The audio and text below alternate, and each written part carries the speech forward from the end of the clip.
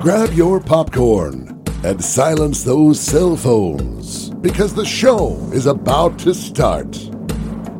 Rick and Nick Talk Flicks. Rick Blaine is an award-winning film critic featured on thebigscreen.net.org and has been highlighted on over 75 unreleased independent film posters in less than 12 different countries.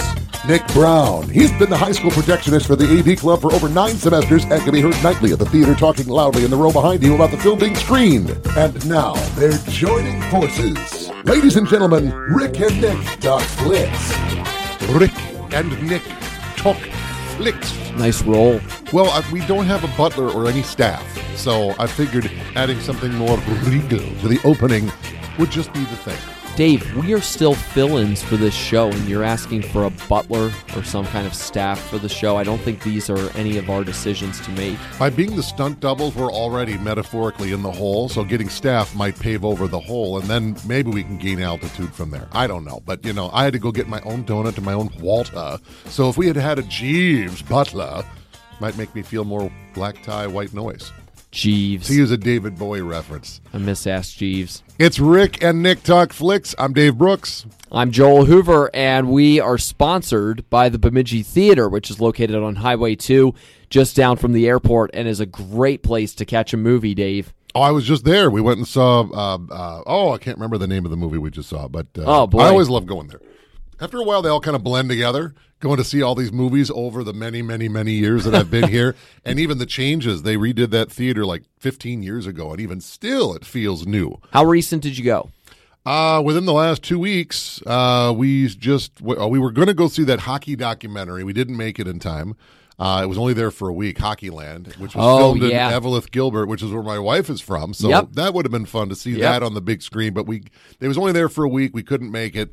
But tight time frame. Yeah. It just and stuff in life. It wasn't working out. We were going to try, and something came up. We couldn't go, and now it's too late. Okay. So, but we were there the week before that, so that was good. I'm trying to remember what the movie was. I'll let you think about that while I tell people about the fact that there are $5 movie nights that you can go to on Tuesdays. Great time to be able to go. Of course, they've got great concessions as well that you can enjoy. And 10 different screens to be able to catch a movie. And it's a great place to go and catch up on what is current at the movies right now. So head on down Highway 2, just down from the airport outside of Bemidji, and you can catch a movie at the Bemidji Theater. And no, they do not have pumpkin spiced ices. That's good. Whoa. Yeah. Pumpkin spice icy. Well, it gets a little overboard, so it's just a matter of time before. And come on in for our nice, soothing pumpkin spice ices. Not here. You're preaching to the choir, man. All right, today we've got another Rick and Nick review coming your way, and we're going to start doing more of this here down the road and in the future. We talked about that several episodes ago of maybe we review a current movie that's out, but maybe sometimes we go back and review some of the classics. And we get into the Wayback Machine. We are in more ways than one today, with not just one, but 3 movies that we are going to be going back to and reviewing today. So before we get to that, a couple of current items to get into. Number one, you and I were talking about this in advance of this episode. Originally, this episode was being talked about being some kind of James Bond, who should play him episode. Well, and we remembered we did that. Yes, lo and behold, we did that previously. But there have been some rumblings that steam is being picked up in terms of having a little bit more work being put in to determine who that's going to be by the producers behind James Bond. And based on what we're seeing and hearing, it sounds like one of the most prominent names in the hunt for playing James Bond for years now is maybe mutually with the producers not in the running as much anymore. Yeah, Idris Elba has been, I don't know about a favorite, but he's definitely been brought up on almost every list of who you think maybe the next Bond would be. Apparently he's starting to come down that list a little bit, and even Elba himself is like, I don't think that's going to happen. So where it goes from here, I don't know, but apparently they are starting the process very early in the process as to who the new Bond will be to replace Daniel Craig. Of course, no one does Bond forever. So like many have come before him, Brosnan and Connery and so forth. Now Craig is in the history of Bond, and there will be a new one. Who will it be? We gave our take roughly a year ago, so go back to the fall of 2021, and you can hear our version of that. But it's starting. I think it'll be a matter of a couple of months, and then they're going to have an announcement, and so will come out from the curtain, and then they'll start filming. So stay tuned. That's right. Yeah, we'll be definitely keeping a close eye on that as they start to get a little bit more into the process of figuring out who that person is going to be. On another note, there's a movie out right now that you and I previewed a little bit during our fall preview, and it raises once again an interesting question of what pre-movie PR, for better or for worse, does for a movie. And yes, I do mean that, for better or for worse, because intrigue can sometimes get created when you have some odd pre-movie kerfuffles like the one that was experienced by Don't Worry, Darling, which is out right now, was directed by Olivia Wilde, starring Harry Styles, Florence Pugh, among others. There have been a lot of different things attached to this movie as far as pre-movie buzz. For instance, Olivia Wilde and Shia LaBeouf having a falling out when Shia LaBeouf was involved with the movie, which led to him not being involved with the movie anymore. And Harry Styles took his part. That's right. And then we had that whole strange award show. Did Harry Styles spit on co-star Chris Pine at all or not? Then there was all this talk about strife with various cast members and Wilde, which has led to apparently a letter saying, no, everything was fine, hunky-dory. All of that leading to a movie that has gotten relatively mixed reviews from critics, but pretty good audience reviews. So it raises that age-old question, Dave, of what does pre-movie PR, good or bad, do for a movie, and is any PR good PR for a movie going in, even if it's not necessarily the greatest? It raises your consciousness of the movie's existence, for one. You know, a lot of movies come and go, and there was a what? There was a movie about who? Who was it? What? And that happens a lot. This one isn't one of those. It's not flying under the radar. But how much of this is a question I personally am asking. How much of this is just conjured up? How much of this might be, I don't want to play there's a puppet master behind the scenes kind of thing, but is there an entity that's trying to tear the movie down or Olivia Wilde down? I mean, how come she's being served custody papers while on stage in basically a subpoena? That's weird. You know, why don't you get her as she comes off the stage? You know where she'll be then, and then you can serve her with papers. But on stage, as she's building up for the movie, interesting. Or could it be that there's a really good PR firm behind the movie, and they're going to come up with your theory of any PR is good PR? So Shia LaBeouf is removed from the movie for bringing his, let's call it, eccentric attitude, which Olivia Wilde said, nope, we're not going to have that here. But we're even not then, do this. All this stuff that comes up, she screamed behind the set, all of this gets refuted. The entire cast and crew, pretty much, they all sign a letter in response to this. No, that didn't happen, and this was a good environment, and everybody enjoyed it, and it was good, and no, that wasn't the case. Shia LaBeouf wasn't just shown the door. There was leaked video of Olivia Wilde leaving a message for him saying, hey, we'd like to, try to work something out, but at the same time, we can't have this. So, and evidently, Shia wasn't going to change his ways, so he was let go, and now here comes, I keep wanting to say one of the Jonas Brothers, but it's not. It's one of the former Harry members Styles. of One Direction. Harry Styles, thank you. Who, and by the way, now is they're dating. Involved with Olivia Wilde. Yeah, which you just said. Now, but I think that came about because he brought in on the project. So reviews are good, but not overwhelmingly glowing. The audience score is definitely higher than critic score, and how many times do critic scores and audience scores really match up? That's rare, and it doesn't really matter. If you want to see the movie at all, see it. I will see any of the whatever franchise or anything with so-and-so in it because I'm a fan. For better or for worse, I might walk out of there going, but I'm going to go see it. Others, I'm like, no, I want to see if it's any good before I go see it. So, yeah, it is interesting the effect that PR, especially looking at negative PR, can have on a movie going in, because sometimes a movie rises above that and rises above, this was a troubled shoot, it got delayed. That's one of the biggest red flags that pops up sometimes, or there was a casting change, or this had to be dealt with, or there was internal cast strife. You put all of those together sometimes, and boy, you're just like, wow, this was some kind of movie here. For instance, I think of, what was that recent project that was done by, I forget if it was DC or if it was Marvel. It was Ezra Miller? Is that where you're going? No, I'm not. I'm not talking about. Oh boy, that's another something thing. completely different.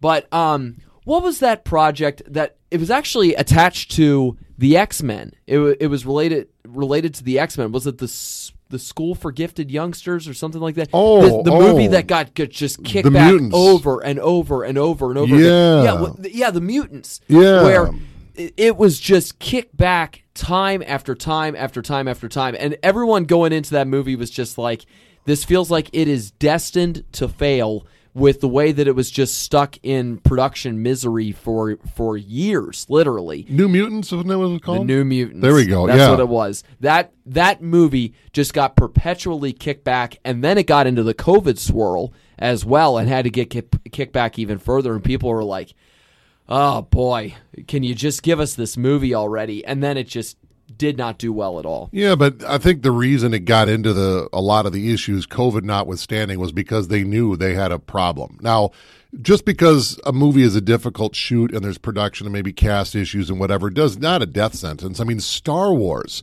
George Lucas pulled some of his closest buddies together from film school, including names like Spielberg and Coppola and you name it, and all of them were like, yeah. Spielberg has said he was the only one other than George Lucas that actually liked it and saw the potential in it, and everybody else was like, dude, run from this. It was saved in the edit. There's ways that you can make it better. But then there are times where you do all that polish, you do all the edit, you do all this, and it's not getting any better. And that's what New Mutants was. I think it could have been better, but it needed to happen at the conception stage. It just wasn't there from the start. A different pass on the script, and at that point, it's already filmed. It's done. It's over, But it just, Jaws didn't go very well. But it's one of the biggest hits of all time. There's ways to save it, and then there's time where you just realize you're just polishing an elephant's toenail. It's never going to get better. All right, on that metaphorical note, we'll get into today's topic. So we've been enjoying the idea of getting into doing some more reviews, some Rick and Nick reviews of movies, especially if it's a current one, but also past movies as well, and some of our favorites, some of the classics, giving our definitive reviews on them. So today it's going to be kind of a triple review because we are reviewing the entire Back to the Future series, all three movies, parts 1, 2, and 3, kind of putting it together as one big review today. And for people who have listened to this podcast, they know the Back to the Future series is one of Dave Brooks's all-time favorites. It is right up there, maybe at the top, very close to the top. You've said before, it's in that sphere, Dave. You've described it like that. I don't have a number one, and since this is a trilogy, obviously it can't be a number one, but I consider it basically one movie because it's truly a trilogy. It's essentially 2 weeks out of the life of Marty McFly, time traveler. It's really what it is. He spends a week in the 50s, spends a week in the Old West, and the second one is basically, a day? Something like that. So it's 2 weeks is what it is. And it's one story. Boy, told that makes in 3 your parts. head spin to think about. Oh, yeah. That movie moved at breakneck pace anyway. But it was, this one it's just awesome. It's in a lot of ways almost perfect. The first movie is darn near perfect. In fact, they teach the screenplay and the story of the first movie in screenplay classes on how you have a perfect screenplay. There's setups and there's payoffs. The first 15 minutes of that first movie kind of drags, but everything that is going on in that first 15 minutes is setting something up that's going to come later. That's right. And all of it gets paid off. Even in ways you're not even really paying attention, you will miss. The Twin Pines Mall at the end, if you notice the sign, it's changed. Now it's the Lone Pine Mall. Why? Because when Marty showed up in the 50s, he ran over one of the 2 pines that were fenced up. If you're not paying attention, you didn't get it. Now it's not the Clayton Ravine, it's the Eastwood Ravine because he allegedly fell into the ravine. It's all those little fun things that show up. It is just perfectly done. And then the second one, not just let's go do a sequel, let's revisit a time period. No, let's almost literally revisit the original movie. It's almost meta without being meta. It was exceptionally good, all of it. When you look at the people who were a part of making Back to the Future happen, it's no wonder then that you had this kind of storytelling, this kind of threading of pieces from here to here to here. I mean, Robert Zemeckis has sort of become known for that, and with Robert Zemeckis movies, you put together those kinds of threads in that way when you look at some of his best work. And Back to the Future, no different with the way that was. But it became a touchstone movie, and it became as well-liked and well-revered throughout history and the history of movies as it did because of the storytelling and the way that it did it, while also at the same time having just scores of charisma that came with it too. And, oh, by the way, within a sci-fi theme of time travel that was brought together in a whole new way here. It was a perfect storm. A lot of the charisma came from the page, but it also came from the cast, and we'll delve a little more into that. You had three great shepherds of this movie. You had Spielberg, you had Zemeckis, and, of course, Bob Gale, you got to give a lot of credit to, who really came up with the story, generally. People threw in other little parts, but he really wrote the skeletal structure of that. Yep. And it came from something real simple. He was visiting his parents, and he was going through his dad's old yearbook and realized that his dad was a popular guy, and Bob Gale was not such a popular guy. He was kind of an outcast geek like some of us can relate to. And he kind of wondered, I wonder if I had gone back in time and met my dad in high school, if we would have been friends. And that's the beginning of this. That's how it all kind of evolved into the story. Now, he and Zemeckis had gone through some film school together. They were kind of buddies. They'd done a couple of movies together, but they weren't working out as far as box office success. Nope. They kind of went and did their own separate things, and then Zemeckis did Romancing the Stone. It was a hit. Well, what are you going to do now? He said, I'm going to go back with my buddy. He's got a great story, and we're going to do this time travel movie. Because they apparently had pitched this over 40 times to different studios, but they couldn't get it to fly. And what I'm reading is that it wasn't necessarily considered raunchy enough, apparently, to go up against other 80s comedies that were out there. There was part of it, is yes and no. That it wasn't the raunchy teen comedy which was very popular at the time. Porky's had come out and some others. But this has also got an issue. Disney passed on it because at the center of this movie is this guy's got to get his parents back together because his mom in the past has developed feelings for her own son without knowing it's her son. Right. So it's, you just call it what it is. It's kind of incestuous at the heart of this thing, but it's done in a wholesome way. She doesn't know. She has no idea. He does. And he's like, nope, nope, nope, nope. And it just is kind of a comedy in that regard. Disney said, under no way, shape, or form are we going to involve this, But over time, even with, Woke and Me Too and so forth, this is still a great movie. It deals with bullying, and it deals with other stuff, and it deals with finding your true inner self and standing up and being yourself. And consequences of your actions, too. Yeah, well, that's what it's all about. There's a lot of that. Yes, and that is one of the biggest things that helps make this concept fly, even if Back to the Future's concept of time travel, which has been riffed on by other forms of media and other properties, is perhaps flawed. It's still an entertaining flaw. The Avengers say it's not that. That's not how the way it works. There's no timeline. But just to take a scientific approach, until we develop a time machine and we really see how this works. Those are the two theories. There's the string theory, like in Back to the Future, where there's one timeline, can be altered, but there's one timeline. And then there's the fractal timeline, where any decision, if you can go left or you can go right, you do in different dimensions, in different universes, in different realities, and that'll change everything. Well, regardless of the accuracy of it, doing the timeline in this particular form made for great narrative fun. And it made for a lot of really entertaining ideas that came from it, which we'll get into later, especially when talking about the sequel, but even still the third one as well. But for the first movie itself, it's so interesting to read about how Back to the Future came together. Never mind doing a straight-up review of the movie. It's so interesting to read about how it was all formed when it came to putting the cast together, because they really nailed it on a lot of levels with each person. I mean, Christopher Lloyd just ends up being the perfect Einstein manic scientist type with Doc Brown. But consider this, that Marty McFly, the original idea was to get Michael J. Fox for it because of his work that he had done with Family Ties.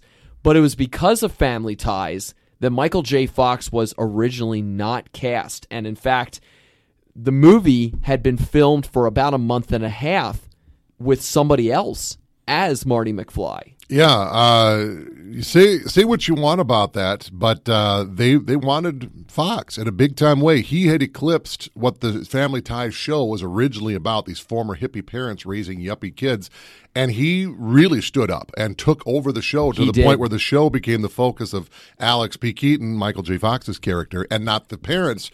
And so there was amazing talent there. But no, we're not letting him out of this contract. We're not letting him to go shoot this time travel movie. He was filming Teen Wolf literally down the street from where they were filming Back to the Future. And they had a different guy in the role. And I could see his face. I know his name. Eric Stoltz. Eric Stoltz, thank you. Yep. I was going to say one of his character names from another movie that he'd filmed, but not. I was like, no, I know that's not Keith. That's anyway, Eric Stoltz is a great actor. He shows up all over the place. But he took the role very seriously. Oh, man. He wasn't playing for humor. He went method acting on it. Yeah. Yeah, Biff Tannen said that when he would get punched by Marty, he was really getting punched.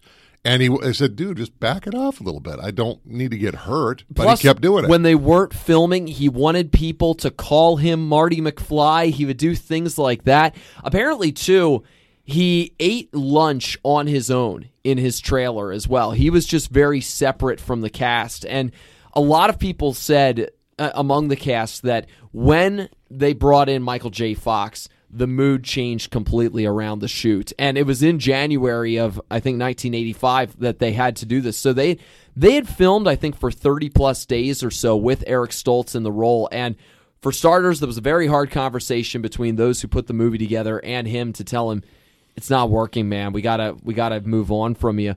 Then they had to make some special concessions shooting-wise to be able to make it work with the schedule that Michael J. Fox was on for Family Ties. Apparently, he was exhausted when he would be off camera. On camera, he was dynamite, but away from camera, he was completely exhausted from having to go between the two and shoot them pretty much simultaneously. When you're 21 years old, playing a 17-year-old, you've got all the energy in the world. He would shoot Family... To an extent. Part of the deal was with the creators of Family Ties is like, we get him on the weekdays. You can have him at night and on weekends, but we have him Monday through Friday, 8 a.m. to 5 p.m. And so, as Michael J. Fox had put it, they had a driver that would come and get him, and not just honk the horn, would come into the house and get him out of bed physically, get him into the shower, and then get him into the car. And when you're 21, you could pull that off. If you were my age now, as vivid and vital and full of verve as I think I am, I don't think I could pull that off. The man didn't sleep for however long it took for him to shoot it. And they had to reshoot a lot of scenes that had already been shot and already been done. And even Christopher Lloyd had said, I conjured up so much energy to do this. I think I got it. I don't know if I could do it again. But as history shows, clearly he did. It just worked better. The mood was better. The tone was better. Eric Stoltz is a great actor. Don't get me wrong. He had just done Mask, where he plays a seriously deformed boy. Got great reviews. He was up for awards. He's done a lot of good since then. He's still active. But it's just it called for something that wasn't on screen. The comedic moments that were written in there, they just weren't popping. And it got to the point where Bob Gale and Bob Zemeckis realized half the part of this fun is the humor, and it's just not there. They talked to Spielberg and said, I think we got to recast. And Spielberg, God love him, said, this is your movie. If you want to, I will back you up 100%. And at this point, Spielberg had enough under his belt that he was Spielberg that we know. He had already got a lot of big hits. I will back you up if you want to do this, but this is your call, and that's exactly what happened. And that's why Michael J. Fox was the guy for this role, because he had developed that comedic timing on Family Ties. I mean, they filmed that in front of a live studio audience, and he, with his delivery of lines, with his quips that he would give. I mean, I remember watching that as a kid when I watched Family Ties in syndication with my family. Like, he had this comedic timing on that show that was superb and made for the perfect kind of role for Marty McFly, the perfect kind of guy for the role of Marty McFly, to go alongside of this manic energy of Christopher Lloyd's Doc Brown and just the craziness of some of his ideas. And then you have Marty, who is just bewildered at times and has great lines to go with it. A kid who then gets dropped in the past and is amongst his parents, and he's just beside himself of, what am I doing here? How do I figure this out? And just is kind of beside himself over it all, and it makes for this very funny comedic kind of touch then. And then, of course, with what happens with having to try to get his mom and dad together, and he's trying to figure out how to do that while also trying to deal with this bully of his present day who he is now encountering in a past life. It just makes for a hilarious collision of things there too. And it sets up the premise on all of it, like you talked about there in the opening 15 minutes.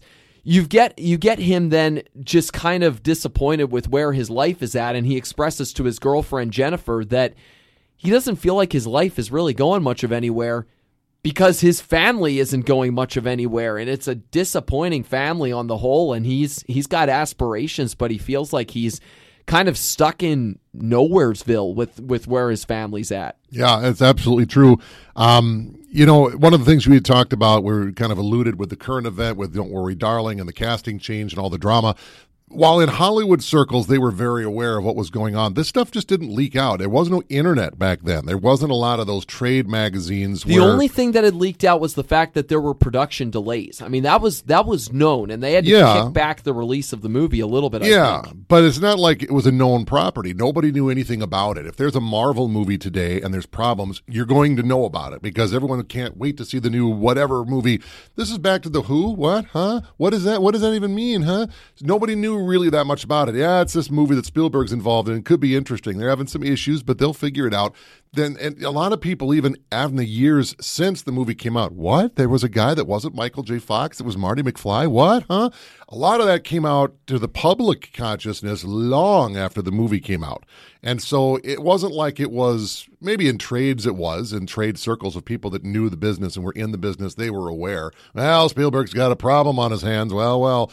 But it wasn't really known to the public. All I knew is this really cool movie was coming out. It was getting good buzz. People went and saw it, and it was a huge hit. I think it was the #1 movie of 1985. I got to give, so we talked a little bit about Michael J. Fox. I got to give a moment to Christopher Lloyd, who plays Doc Brown.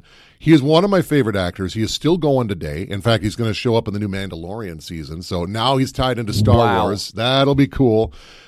This man is a workhorse. He is, and the character that he does, it's a cross between Einstein and Leopold Tchaikovsky, who's a conductor who was just very manic in his decisions. And Christopher Lloyd, by all accounts, is a really passive, quiet, reserved kind of guy. So where does this manic energy come from in a lot of the roles that he does? Some of them are more reserved, and others, like Uncle Fester in the Addams Family in the early 90s, Doc Brown most certainly, are just manic and crazy. And where does this reserved guy go completely 180 and go a completely different route? Because it's not, by all accounts, naturally in him. That's acting. Where does it come from? It's awesome. That's acting. This was such a cool role, and the 80s and early 90s was his time. I mean, whether it was One Flew Over the Cuckoo's Nest in the late 70s, Clue, which is a great one, Professor Plum, Roger Rabbit, Judge Doom. We just saw that one the other night. Boy, he was the man. Still is. Still does some great, great work. So I just saw him in NCIS, where he was a survivor of the Seriously? Yeah. He was. We wanted to get buried on the USS Arizona, and he was maybe a defector, and he wasn't really. We have no record of you because I wasn't there. He gave a great performance in that, so he's still going. He's an awesome actor. He's so good at giving you an over-the-top performance in a role that works, or that feels like it's going to go over the top, but doesn't. It's just restrained enough to where it makes the character very memorable in the way that he performs and the way that he does it, because it feels like there's a touch of crazy that he has. It feels like there's a touch of that extra bit of energy that he has. You know, think of his appearance in Star Trek and in the Search for Spock and the Klingon role that he plays there. It feels like you've kind of got this somewhat over the top Klingon here, this somewhat this character who's got a lot to it, and yet at the same time, it's just restrained enough that you go, okay, this isn't totally nuts. This isn't totally overboard. There's just that right amount of it that's there. And he brings that to Doc Brown, too, because there's a lot of charm to Doc Brown as well. The nice thing with him is, as eccentric as he can be, like Reverend Jim from Taxi, and then he might do a character that's dark, like the Klingon Commander Kruge. He's also played a dark a bad guy would be a good way to put it, just in general, in a movie called $20. It came out in the early 90s, where he's not showing you anywhere near his ceiling. It's almost like watching Robin Williams play in Insomnia, where he's very subdued. And you know that he is a manic guy, and you know that at any moment, just because you know who it is and what he's capable of doing, that at any minute, he could just completely blow up. But he's not. You know there's a lot of ice under that iceberg below the surface that's just waiting to burst, maybe. And when Christopher Lloyd goes dark, it's just that much testament to what kind of a good actor he is. And boy, did he bring it. And not only did he bring a good characterization, as an audience member, you need to be able to follow along with the logic of the plot and how does this time travel thing work and blah. He, in the second movie in particular, when you're talking about paradoxes, he had to memorize not just pages of dialogue in one particular scene, in any given particular scene. It was so exposition filled with a lot of big words. In Star Trek, they call it technobabble, and you got to make it believable. Yeah. And he did it. I mean, what kind of a preparation would that take to get it and deliver it flawlessly like he did? And so the audience can follow along with, okay, this is the way that this is going to work. So everyone, hang on. Here are the rules. Here's how the ride is going to go, and go. And he was the guy that really pushed that part of it forward and did it excellently. So if you're out there, Christopher Lloyd, call me. Big fan. Big fan. Oh, yeah. You've got the costume to show it and everything. I should have wore it today, but what am I saying? I even got the metal glasses and everything. But let's take a few minutes to talk about each movie within the series, starting with the first one, which was just the classic of classics, and that's what spawned the other two then, was the job that was done with the first movie. So very funny point, though. At the end, everyone's so used to seeing the DeLorean flying right in at the camera and then to be continued. That was never on the big screen. It never made it to the big screen. Correct. It was when it went to video that Universal added that as sort of a joke, but also kind of trying to prod the filmmakers that had already done great business on the big screen. Let's see if maybe, and they kept trying to push, and it was only a few years later that they were like, all right, fine, we'll do it.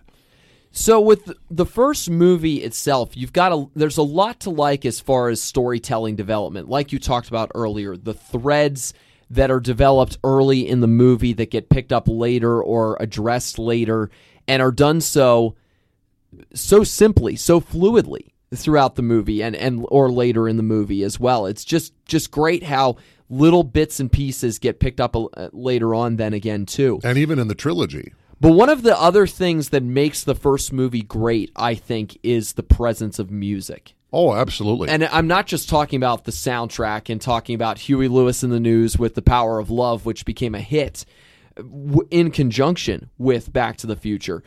But music plays a big role in that movie just on the whole. I mean, Marty McFly, he's an aspiring musician. Yeah, he likes to play the guitar and likes to play it really hard as well, as you see there in the talent show tryout with the band. He likes the classics. Yeah, he likes that little bit of a touch there. And then he goes back in time, and then when he finally does get his parents together, he pays it off with the band because, hey, they need somebody to play the guitar. So he hops up there on stage with them and he plays an oldie but a goodie. And then he realizes and catches himself and he's like, wait a second. Maybe not ready for that yet. Yeah, you're not ready for, all of that yet. But and then he's like, but your kids will love it, of course, with playing Johnny Be Good, which, by the way, I just read this. Apparently, Chuck Berry withheld permission on Johnny Be Good until the day before filming, and then finally relented and gave them permission. But then there's also that the tie-in. There's that, but there's also when George gets woken up by Marty with the guitar there. Apparently, that's Eddie Van Halen who took part and played that there too. So music plays a huge role in making the movie what it is, and plays a great role in making the movie stand out as well. Oh, absolutely. And even the score, the music and the pop songs and the rock and roll is absolutely a big part of it, and that goes through the trilogy. But the soundtrack, Alan Silvestri is the name of the guy. He had done some good notable scores, but they were kind of, electronic, you could say. He actually worked with Zemeckis on his movie just before that, not Jewel of the Nile, but Romancing the Stone. And it's fine for what it is, but it's very synth-heavy 80s And Spielberg was like, I don't know. I wasn't thrilled because I don't think that's what you want for this one, but it's your movie. And Silvestri showed, he's got a lot of layers. And the score to Back to the Future is as timeless and classic as any soundtrack I've ever heard. He nailed it. Zemeckis also said, quote, "It's got to be big." Yeah. And, I mean, you get that. Like, the music when Marty is going and getting ready to take off from the clock tower with the lightning, like, just a classic beat. Dun, dun, dun, dun, dun, dun, dun, dun, which then comes up again later at the end of the movie. There's moments where the score to match Doc Brown and the situation of, oh my goodness, now the cable's not connected to the top of the clock tower. Oh my God.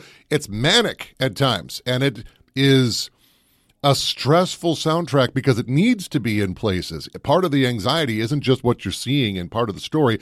It's what you're hearing. And when things go worse, the soundtrack gets even more manic. I can't, and the soundtrack follows suit. And so it delivers anything that what you can see doesn't deliver. The soundtrack picks up the rest and then some. And so it was absolutely a fantastic score. And Silvestri was there for the whole trilogy, so it's consistent all the way through. And, absolutely. Everything. There was so much attention paid to detail and not just jokes paying off and situations paying off and Marvin Berry's hearing the song, calling his cousin Chuck. Marvin Berry. Yep. And, of course, Chuck Berry did Johnny Be Good. Great moment. He must have heard it on the phone and copied it and stole it from Marty. And Chuck! And Chuck Berry thought that was a funny joke when he got the joke. He was like, yeah, I'm in. Really funny. We're not even talking about Earth Angel, which was included in there too, and it's another great moment in the movie as well. As Marty is basically disappearing into nothing there as Earth Angel is playing, and his parents finally confirm that they are going to be together, basically, and the future is set there at that point, which was, thank goodness for Marty, as he's like writhing in pain up on stage. The two funny things that are worth pointing out, plot holes in the movie that kind of fade into this point. Marty, what a fun name. And then, granted, just a few years later, George and Lorraine are going to have a son. So why would Lorraine name the son after this would-have-been boyfriend that didn't quite work out? Isn't that be kind of weird? As a dad, wouldn't you be annoyed to find out that the name didn't come from like a family name, but from some kid that your wife or girlfriend almost dated, kind of sort of dated, but did. But who did want them to be together as well, there was that. But still, and then wouldn't it strike you 17 years later, he looks an awful lot like this guy who apparently meant a lot to us, enough to the point we were going to name our son after him. There's a big plot hole there that just has never really truly been addressed. But Lorraine's got interesting priorities, we'll put it that way. Yeah, apparently.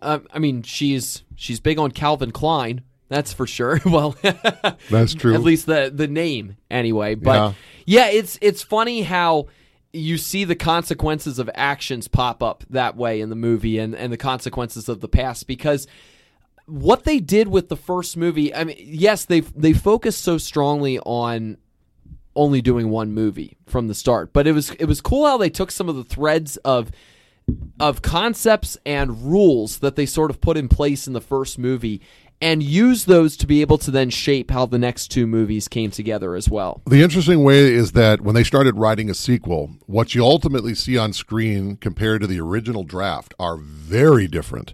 They had to go to the future because that's where they were going initially. But rather than Biff and the Almanac and all of this, they end up going back to the 70s originally. And it was a very, very different movie. Crispin Glover was still going to be a part of it, and that's probably something also worth talking about. Yes. Is that it was wildly different. But on top of that, no, this, I like where this is going, but this needs to be redone. So Bob Gale did a complete rewrite of the story, and it finally started to come together the way that we finally see it. And when he approached Zemeckis about it, he said, look, I got good news, I got bad news. The good news is I got a better story, we got this. The bad news is this is too big for one movie. We're going to have to do two if we're going to do this story. And I think I've got the story nailed. And everyone's like, yeah, I like the story. But yeah, you're right. This is too big for a movie. Let's do a part 2 and part 3. If we film them, not simultaneously, I think there was a week off between the part 2 scenes. They took a week off and then they went to the Old West and did part 3.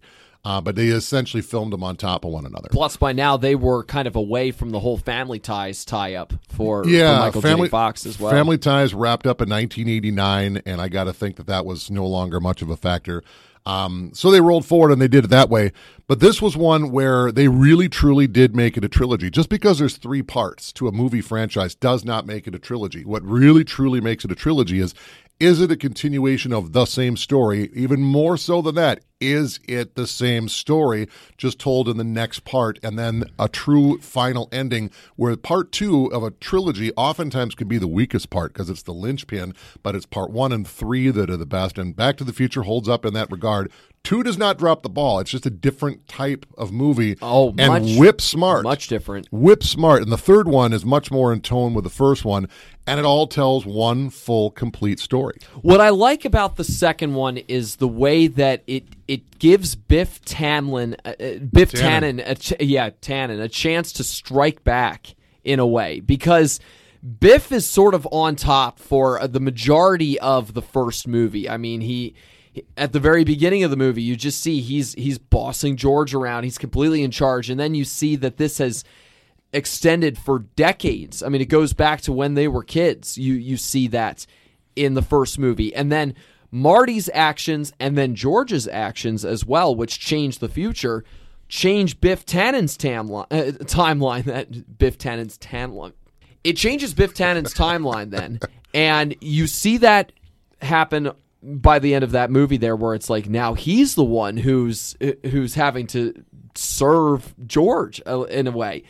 But then in the second movie, you see as they jump back in time from the very end of the first movie, Biff takes notice of that, and he keeps that in mind. And then in the future, in 2015, all of a sudden, Biff resurfaces again, recalls that moment, and uses it to his advantage as he goes, hey, wait a minute, I can change my future. I can change my past by pulling an almanac and getting an idea that Marty had of maybe I can go and influence things financially a little bit here and gain a little bit for myself, which kind of addresses one of those things that makes you feel a little bit weird at the end of the first movie, which is there's all this material gain for the McFly family that you see at the end of the first movie that feels a little bit hollow. It feels a little hollow compared to some of the more heart-related things that change as well. There's also all this material stuff that comes with it, too, that kind of makes you go, I don't like with the truck that Marty gets. It's like, this feels a little hollow and strange, but I like that the second movie kind of addresses that, and Doc warns Marty regarding that of going, hey, don't use changing time here as a way to be able to gain for yourself so much, but then Biff does, and it changes things in big, big ways. Well, a couple things about that. The 80s was the era of excess, and so really what that all is a bigger deep dive into 1980s consumerism. It was huge in the 1980s. Right or wrong, it's what it was. And so you want to take that as a status symbol. One of the things that Crispin Glover had with the ending was, I didn't like all the financial gain. So he was in on that. And there's absolutely a point to that, but it was what it was. But also what I looked at is more than it's not, well, now they have stuff. No, and they became the people that they could be. They were successful. George would, their kid is working in an office now. Before he was working at, with a paper hat and flipping burgers. And there's nothing wrong with any of that stuff. But what do you want to do? Do you want to have your hand on the tiller, or do you want to be pushed by the tide? And they decided to get their hands on the tiller, the entire McFly family. And if that affords them success, and with success comes money and freedom and the ability to do things. For me, I always saw it as it's not that they have things now, but they have the better opportunities for themselves, not just because they might have financial advantageous situation compared to where they were in the original timeline, but they have finally plotted their own course. They're happier as people, and it's not because they have stuff. That might be, a nicer couch that doesn't have a spring that's poking you in the butt cheek. But, it's that you can do what you want to do. I wanted to be an author, and I always wanted to do it, but I didn't have confidence in myself, and now I'm a successful author. And here's the newest book that's just come out. That, to me, is what always spoke to me. And all the other stuff was bonus. That's gravy, but that's not the steak. That's not the turkey for Thanksgiving. That's the gravy stuff. And that's the way I always took it as. It's nice, that's awesome, but that's not why I'm here. So obviously I work in radio. If I wanted the money, I'd be a doctor and I'd hate my life, but I love what I do. Just to give you an example. You and I both do. There we go. Well, there were some other challenges that were faced going into the second movie then, too. And you mentioned it earlier about the fact that they had to change George McFly going in because Crispin Glover they couldn't come to an agreement for whatever reason. Apparently for Glover, it was a little bit, if you ask him, it was a little bit more philosophical regarding the movie, like you just described. According to others, it was related to what he was getting paid. And it's a lot of that. It kind of lands in the middle somewhere there too. But it wasn't just him; it was also Jennifer Parker as well, and who played her. Different stories with those. Real quick, Claudia Wells had played Jennifer Parker in the first one.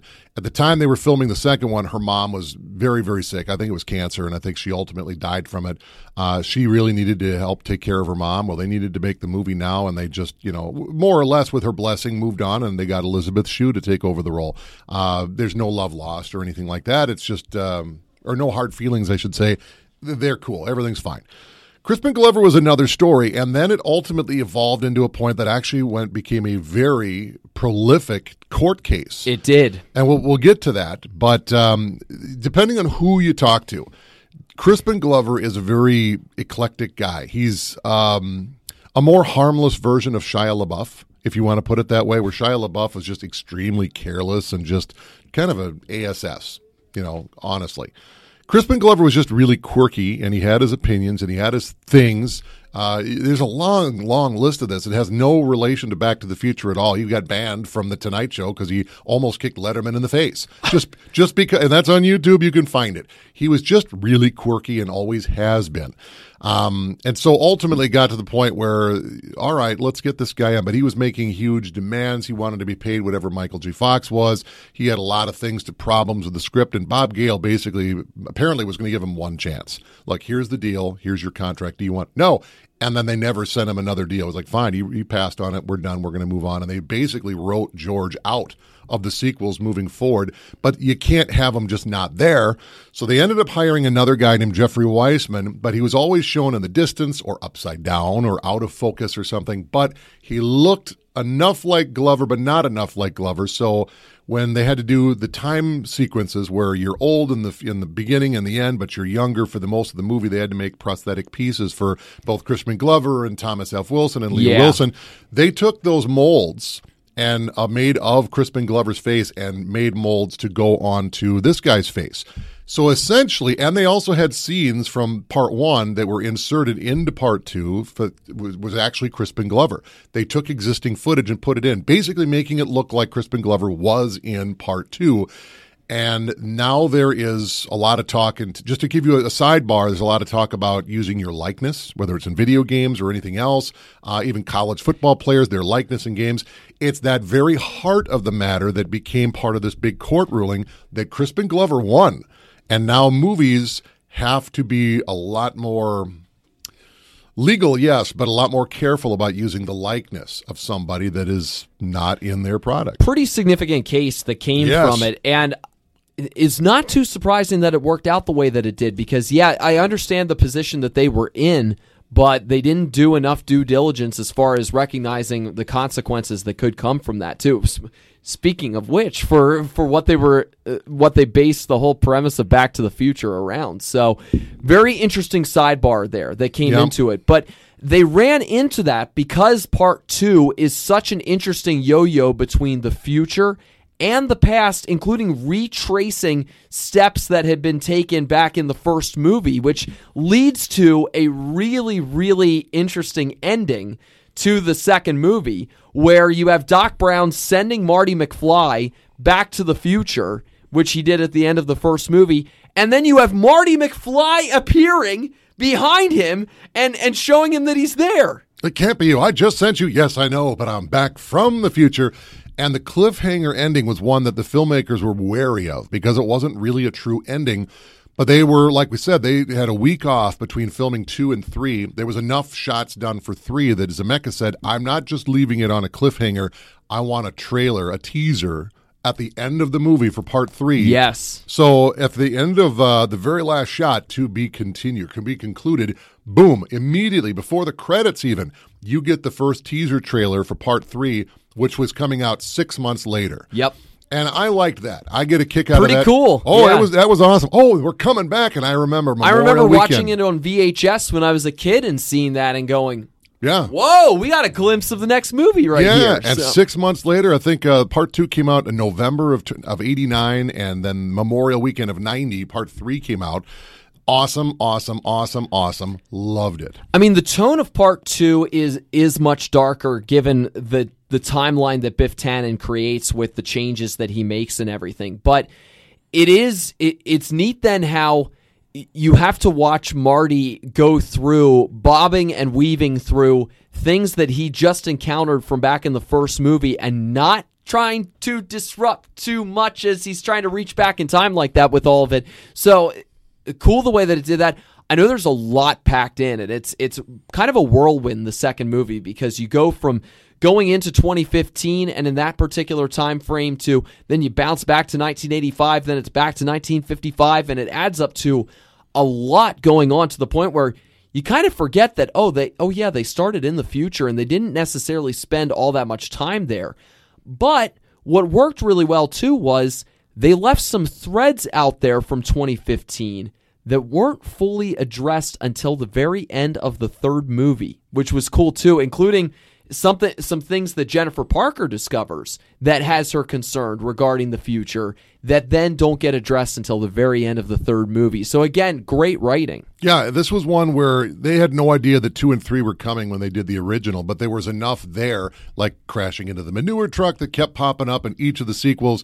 I'm not a big fan of repeating stuff like that sometimes in movies, history repeats itself. In sequels, but yeah, I like that concept about it. When you put it that way, history repeating itself. Well, and there's a lot. It works there along with kind of a classic sequel trope that's there. Yeah. A funny way of playing on a sequel trope like that. There's a lot of homage that pops up through not just the first movie, but the sequel. Did you realize that the mayor from 1955, when Marty first shows up, re-elect Red, whatever his name was, and the bum on the bench when he gets back to 1985, same guy. I don't know if you noticed that. The soon to be the guy mopping the floor in the cafe, Goldie Wilson, he's going to be the mayor, and he shows up in Part 2. Goldie Wilson. Yeah, so there's all that fits in. But when they were writing 2 and 3, like I said, when they were writing it, that was going to be one movie, and then there was too much, and they had to break it into 2 movies. But that was all designed to be parts 2 and 3 of a true trilogy, and I mean a trilogy. They will not do the fourth one. When they showed up to the premiere of the third one, for the filmmakers, Spielberg, Zemeckis, they were all wearing custom T-shirts that they had done that had the stylized version of the number 4 Roman numeral with a big circle and slash through it, basically saying there will not be a fourth one. And so with this era now of all these remakes, Spielberg is never, ever, ever going to let it happen. And when Spielberg says it's not happening, guess what? It's not going to happen. And I don't just mean when he's alive. When he goes, everything will change. No, there will never be another Back to the Future anything, ever. Well, and it sets up for a definitive beginning and end, which is nice. And so you get that then in Part 3, when Part 3 came along, and they go back in time to 1885 and go way back into the Old West, where they have to be able to address some of the consequences of the previous movie and go and get that all figured out. But Marty finds there's trouble in terms of being able to do that because Doc Brown suddenly has a very personal tie to this time frame and with the Clara Clayton character. Yeah, and the pacing is so much slower. It's breakneck for Part 2. And Part 3, it's like in the Old West, where time is not really moving fast at all. But a much lighter tone and tenor, too. But it's much more like the first one. But then you also get some threads to the second movie that get picked up in there, including Marty wanting to be in this duel and be in this fight, but Doc warns him against that because there is something from the future that Marty is not fully aware of that ends up impacting him for the rest of his life. Yeah, but they're kind of different things. Now, if Marty gets shot in this duel, if he does and doesn't get back to the future, well, then there won't be the car accident that's coming, that it keeps getting hinted at in Part 2. If it wouldn't have been for that accident, what accident? What are we talking about? Finally comes around, but Marty, you can't call him by a name. You can't challenge his, manlyhood, or he's going to just go completely stupid to prove that he is, in fact, not a chicken. And it just kind of evolves and evolves. He has to learn his way out of it. So he uses his brain rather than facing off against Biff the way that Biff wants to. He does things his way. He does confront him because you kind of have to. There's no way around it at this point. Yeah. But he doesn't go down and play the game by Biff, does not play Biff's game by Biff's rules. There we go. And then at the end of the movie, he finally does the same thing. I'm not stupid enough to race that guy, and now changes the future. There will be no accident. So it's not a bottle movie. Everybody evolves and makes their way to some point where they started at one point, and at the end of the trilogy, they have evolved beyond who they were at the beginning of the trilogy into hopefully a better version and a better future, including Doc. And that's something that I really like about the way that the third movie concludes. And again, sort of comparing it back to how the first movie concludes, I love the theme that comes from it at the end. And as Jennifer pulls out that fax and it's blank, and Doc goes, hey, the future's not yet been written, so make it good. And that's great advice. Yeah, really, really good way to be able to finish it out, and to finish out a series that has talked so much about time travel and about consequences of actions and about how much do you know about what's ahead in the future or not know. Very key part of the first movie when Doc finally decides, all right, I'm not going to take any chances here. I'm going to open this letter that Marty gave me, and I'm going to come ready with a bulletproof vest. Well, he figured, what the hell? So, in the end, it's a great theme to leave a series like this on that is so much about what the consequences of your actions and what that all leads into, but also about the fact that we don't know what the future actually holds. And they find a way to be able to finish on that note. So it was a great way to tie it off. Fun to go back to the Old West like that. Yet again, Marty takes on a persona of somebody else. Calvin Klein in the first movie, Clint Eastwood in the third movie. I understand they obviously had to go to Clint Eastwood himself and say, like, here's the joke. And he was like, oh, that sounds like a hoot. Do it. And so, of course, they did. And apparently, when Eastwood saw the movie, he loved it. They screened the first one at the White House when Reagan was president. And, of course, there's a Reagan joke in there. Reagan, the president of the United States, stood up and yelled back at the projection guy, rewind it. I want to see that again. And he thought it was a hoot. He was laughing. They had to back up the movie a second time so he could see the parts he missed through all the laughing. So, I mean, it clearly was all good-natured. It wasn't, I mean, the second movie got a little dark, but even then, it was still all light-natured and good fun, and let's have some good times, and it worked. It really, really worked. We'd be remiss if we didn't talk about the only other character that we haven't really talked about, which is an inanimate object, but has become much more than that. Yes, I'm glad you're going there. If you're going to have a time machine, what does the time machine look like? Is it basically a bathtub-looking thing with a spinning wheel like you saw in the movie The Time Machine? Originally, this was going to be something built into like a refrigerator. An inanimate object. An inanimate object. And then it occurred to them, this was back when refrigerators had like an actual latch, not like the magnetic thing now where if you were in the refrigerator and the refrigerator door is closed today in 2022, just push on the door and it'll just open. It's just magnetic. Not the case at Not that then. time. There were latches. If you ever went to your grandparents' basement where they had the old freezer, this thing was a latch. If you got in that refrigerator, you're in the refrigerator until somebody lets you out. Kids had gotten stuck in there. And it occurred to the filmmakers, maybe we might have kids that might something. Spielberg in particular apparently was the one who said no. But then it was like, well, why would we build a time machine that's immobile? How do you move this time machine? And on top of that, it wasn't a lightning bolt to the clock tower that was what powered this thing at the end of the first one in the first version of the script. They were going to go to an atomic test site back in the 50s in the desert when they were still testing atomic bombs. And that was going to be the 1.21 gigawatts or gigawatts we've learned now that was going to power this refrigerated time machine. So they had to come up with a reconceptualization. I would make it mobile. I would build it into a car. Well, then you got all kinds of things. And truly, it came from a joke that developed what this time machine was going to actually be. Well, what if this time machine shows up back in the 50s and they mistake it for a flying saucer? Well, a Ford Focus or a Chevrolet ain't going to cut it. It looks like a car, but just a little more modern.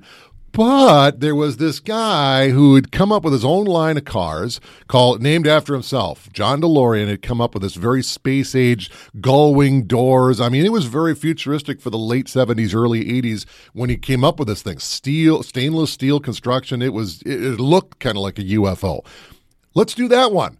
And they did, and they made this thing look like it wasn't built on an assembly line. Clearly some crack job had put this into his garage and just stapled wires to it and just It was made a it work. personal project thing. Oh, yeah. And even the big vents on the back to, reflect the nuclear cooling towers and all of that. I mean, it was just done in such a way in a product of its time, but also the punchline to a joke. But to the point, about the time that this movie came out, the DeLorean Motor Company went belly up.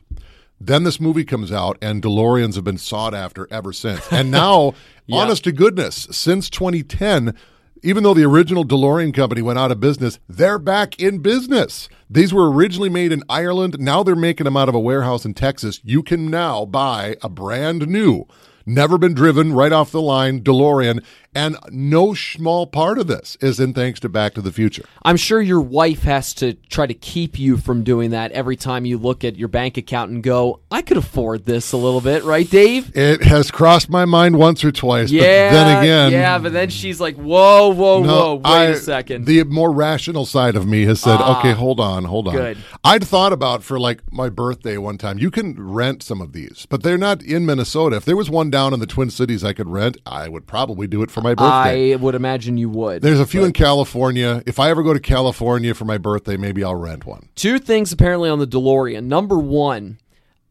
there were 3 different ones that were purchased and used for this. For the first movie. Yes, for the first movie. But apparently they were relatively unreliable. According to reports, they were unreliable, broke down, weren't the easiest to film with.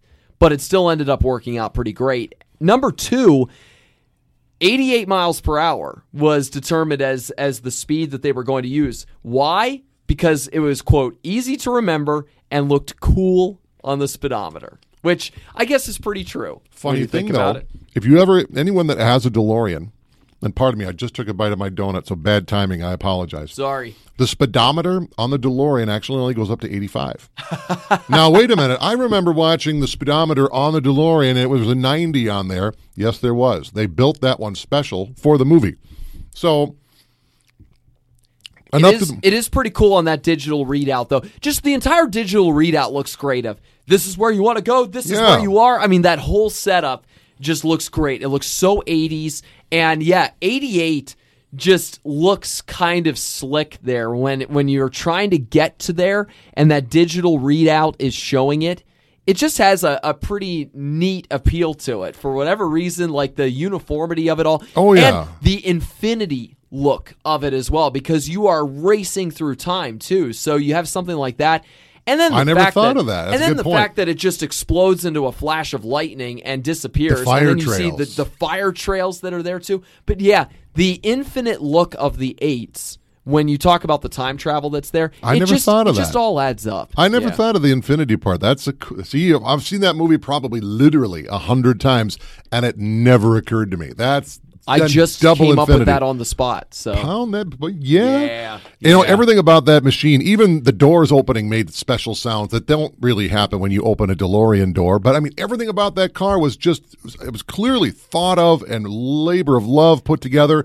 Andrew Probert had a lot to do with that. Shout out to him. Sidebar, and a really quick one here because we're almost out of time, but the other item that comes up a lot throughout the course of these movies is past and present versions of skateboards. You see that in the first movie with the proper skateboard, but then the one that Marty comes up with on the fly in that chase with Biff and his gang. But then in the second movie, there came the hoverboard, which became its own thing then too, and the shoes and all of that. Hoverboards actually exist today, but they're not quite like you think they're supposed to be. They call them hoverboards, but they don't really hover. But here was the fun part. Zemeckis, as a joke, in the behind the scenes, gave an interview where he said, actually, these were real things, but Mattel didn't want to release them because of lawsuit fears. And people took that and ran with it. And, I want a hoverboard. They said they don't exist. They hung on wires. There was a lot of ways they achieved the effect, but there are no boards like that hover. I mean, you can get one that'll fit on your desk that'll, one magnet can make the thing hover, but not like what you see in the movie. But because people heard him say that, people went berserk and wanted a real hoverboard. I think finally they came along with those. But then you also have another item, too, kind of in conjunction with the skateboards, The shoes, Yeah. Marty's shoes. I mean, Kev Jackson walks around with Marty McFly shoes around But those here. are like the 85 Nikes, not the yeah, self-lacing exactly. power shoes. No, not the mags, not the mags. Those were completely different. But the shoes kind of became something that was their own little unique avenue too. But here's the other fun thing. So we showed 2015, and they came up with that in 1989 or 88 when they filmed it. So now we're not just that, but all of Back to the Future, including the future, is now in our past. Well, there are no flying cars. There is no self-hydrating pizza ovens. What was funny was, and you came over to the house for this, I had a party at my house on the day that they went into the future, and we did a triple feature on that day, October 21st of 2015. I had a bunch of people over. We had some snacks. We had some good times. I had only been here in town for a few months. Yeah. We just met. Mark, come on over. Have a good time. You might meet some people. It'll be a good time. In fact, we did have some people meet. Now they're married at that party, so that was kind of cool.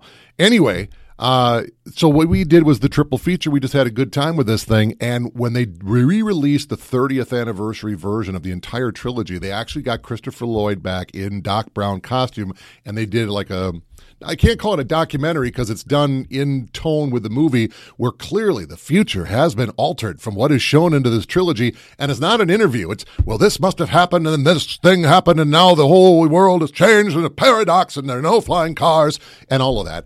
And that was a hoot, too, because obviously a lot of the stuff you see in 2015 in the movie versus the real, nobody had a smartphone. Nobody, there was no Google Glasses or anything. There was no rolling hoverboards. It was a very different kind of a reality future. But it was fun the way that they addressed that, obviously not in the movie, but in this little companion 10-minute documentary or whatever to go along with it. So it does kind of work out in a way. Everything was so thought out and figured out in advance that it is such a treasure. And I consider the entire trilogy one movie. So when I say Back to the Future is my favorite movie, I mean 1 through 3. And there will never be a fourth one, and nor should there be. Very rarely can you improve on what is perfection. Leave it alone. Never remake it either, No. too. Yeah, it all comes together into being a really entertaining piece of cinema, and one that uses some concepts that are familiar and yet does it in a different sort of way, with time travel in particular, and yes, set the stage for how others would approach the concept of time travel and go through it. But doing it in a very comedic way as well, and almost a fantasy-like way too, that the movie decides to go with. 2 points I'll make here real quick. Hoove and I were talking just before we started the podcast about some movies and what we would rate them and all of this. And I generally will rate a movie on a 1 to 10. And 5 was it entertaining? Yes. Immediately go to 5. Because anything above entertaining, just how entertaining and how good, is gravy. So then you can get higher points. I would give the trilogy a 9 overall, all of it. It's just, can it improve anywhere? I think anything could improve over anything, yes. But where? Could you come up with a place where I would make it better? If I really thought about it, maybe. But off the top of my head, the whole trilogy, 1 through 3, gets a 9. Maybe paring a few things down in the second movie a little bit, since there is so much packed in there. And but if you took jumping all over the place, but it's hard to do that because what would you take out? Something would be lost. Right. You kind of have to jump from time frame to time frame to time frame there in order to make it work. The middle part of a trilogy is always the hardest to master because not only that, but sticking the landing at the end of part 3. But it is the linchpin. So oftentimes, true trilogies, the middle one is the weakest one because it's more about exposition and not so much letting it just do its thing. But the other thing I'll bring up real quick, I've got a son who is 6.5 years old. I can't wait to show him Back to the Future. I haven't shown it to him yet. I've shown him some other things that are a little easier to follow, but the concept of time for a 6-year-old head is just a little advanced. I think he would enjoy the movie, but I don't think he would get it. So when Back to the Future came out, I was about 10 years old. I understood how all that works. We're getting there. We're getting close. And every now and again, enough, Dave. I'll show him pictures of himself when he was a baby, and he's like, well, who's that? I said, that's you. Oh, it's not me because I look like this now. Yes, but things change over time. So he's getting the concept of how time flows. And if he can't really get it now, why would I show him a movie where that's what it's all about and how time moves? When he gets a little older, holy moly, are we going to have popcorn movie night in our basement? And I am so going to be, please like it. You know, it's one of those things you're always afraid your kid is not going to like things that you like, and I accept that, but I hope this one is not one of them. You're going to be like, get ready. The next 3 nights, It might not we're be. going to take a little ride here. Yeah, we'll come around to it. We might even do a triple feature, or maybe we'll stretch it out, but it'll be a couple years down the road, and I can't wait.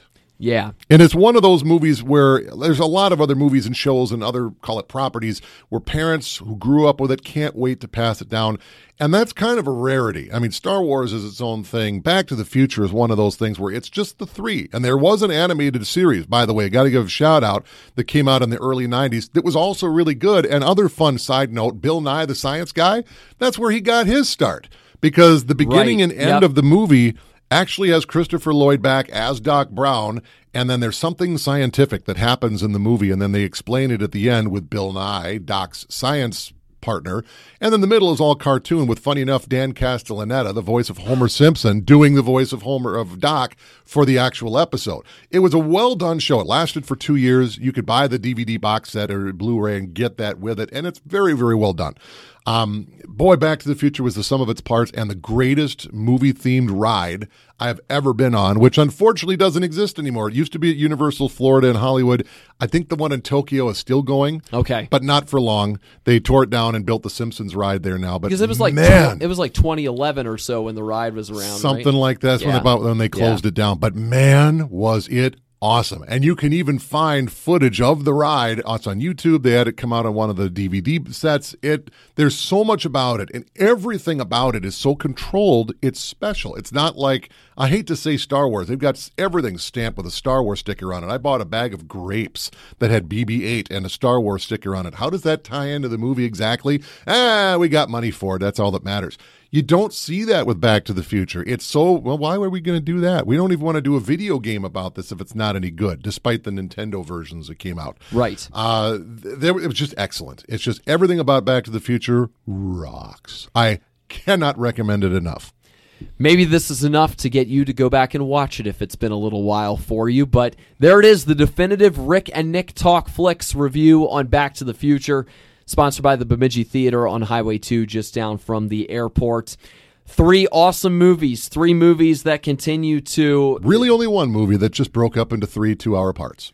Very fair. Yeah, and when you think about that time frame that it all takes place in, which I hadn't thought about before in that 2-week span, kind of crazy to think about that too. But Back to the Future, it's a good one. They're all good ones to get to go back and take in again, even if we are a few years after when they actually did jump into the future, which got the craze going all over again. I mean, I dressed as Marty McFly for that party, and that was a blast. I did 2 versions of Doc Brown. I was dressed as like time-traveling Doc Brown, and then I think about the time the third one I changed and put on the duster and the hat and did Old West Doc Brown. Yes, and you did. Ordered a Pizza Hut just in time that the Pizza Hut pizza gets hydrated in part 2, and we had all kinds of themed food and drink, and that's not just something you have to do on a special day of an anniversary. You can do it on a random Wednesday if you want to. If you want to really do this and live it up, you can absolutely make it an event, or just sit down and introduce it to your kids and just simply press play. It is one of those movies that is so entertaining. There's no way around not having a good time. Just remember, though, that DeLoreans are a little expensive and hard to come by. That's true, too. That itself may have to remain a dream. I'll tell you what, I am a grown man. I have a wife and a house and a mortgage and a son. And if I still see it, there's one in town here that drives around occasionally. And when I do see it, I totally revert into an 8-year-old. I mean, completely. I just become a babbling idiot. You've talked about that before. Yeah. I know the guy that owns it, and I'm still not allowed to touch it. Right. Well, hey, if I was a collector like that, and I had somebody who was basically slobbering all over it like you kind of do, I guess I can understand. I haven't had the chance to. I don't blame him. I wouldn't want somebody to go spoon my car either, so I get it. On that very awkward note, thanks for joining us for the definitive Rick and Nick Talk Flicks review of Back to the Future. Until next time, until the future, I'm Joel Hoover. I'm Doc Brooks. And we will see you at the movies.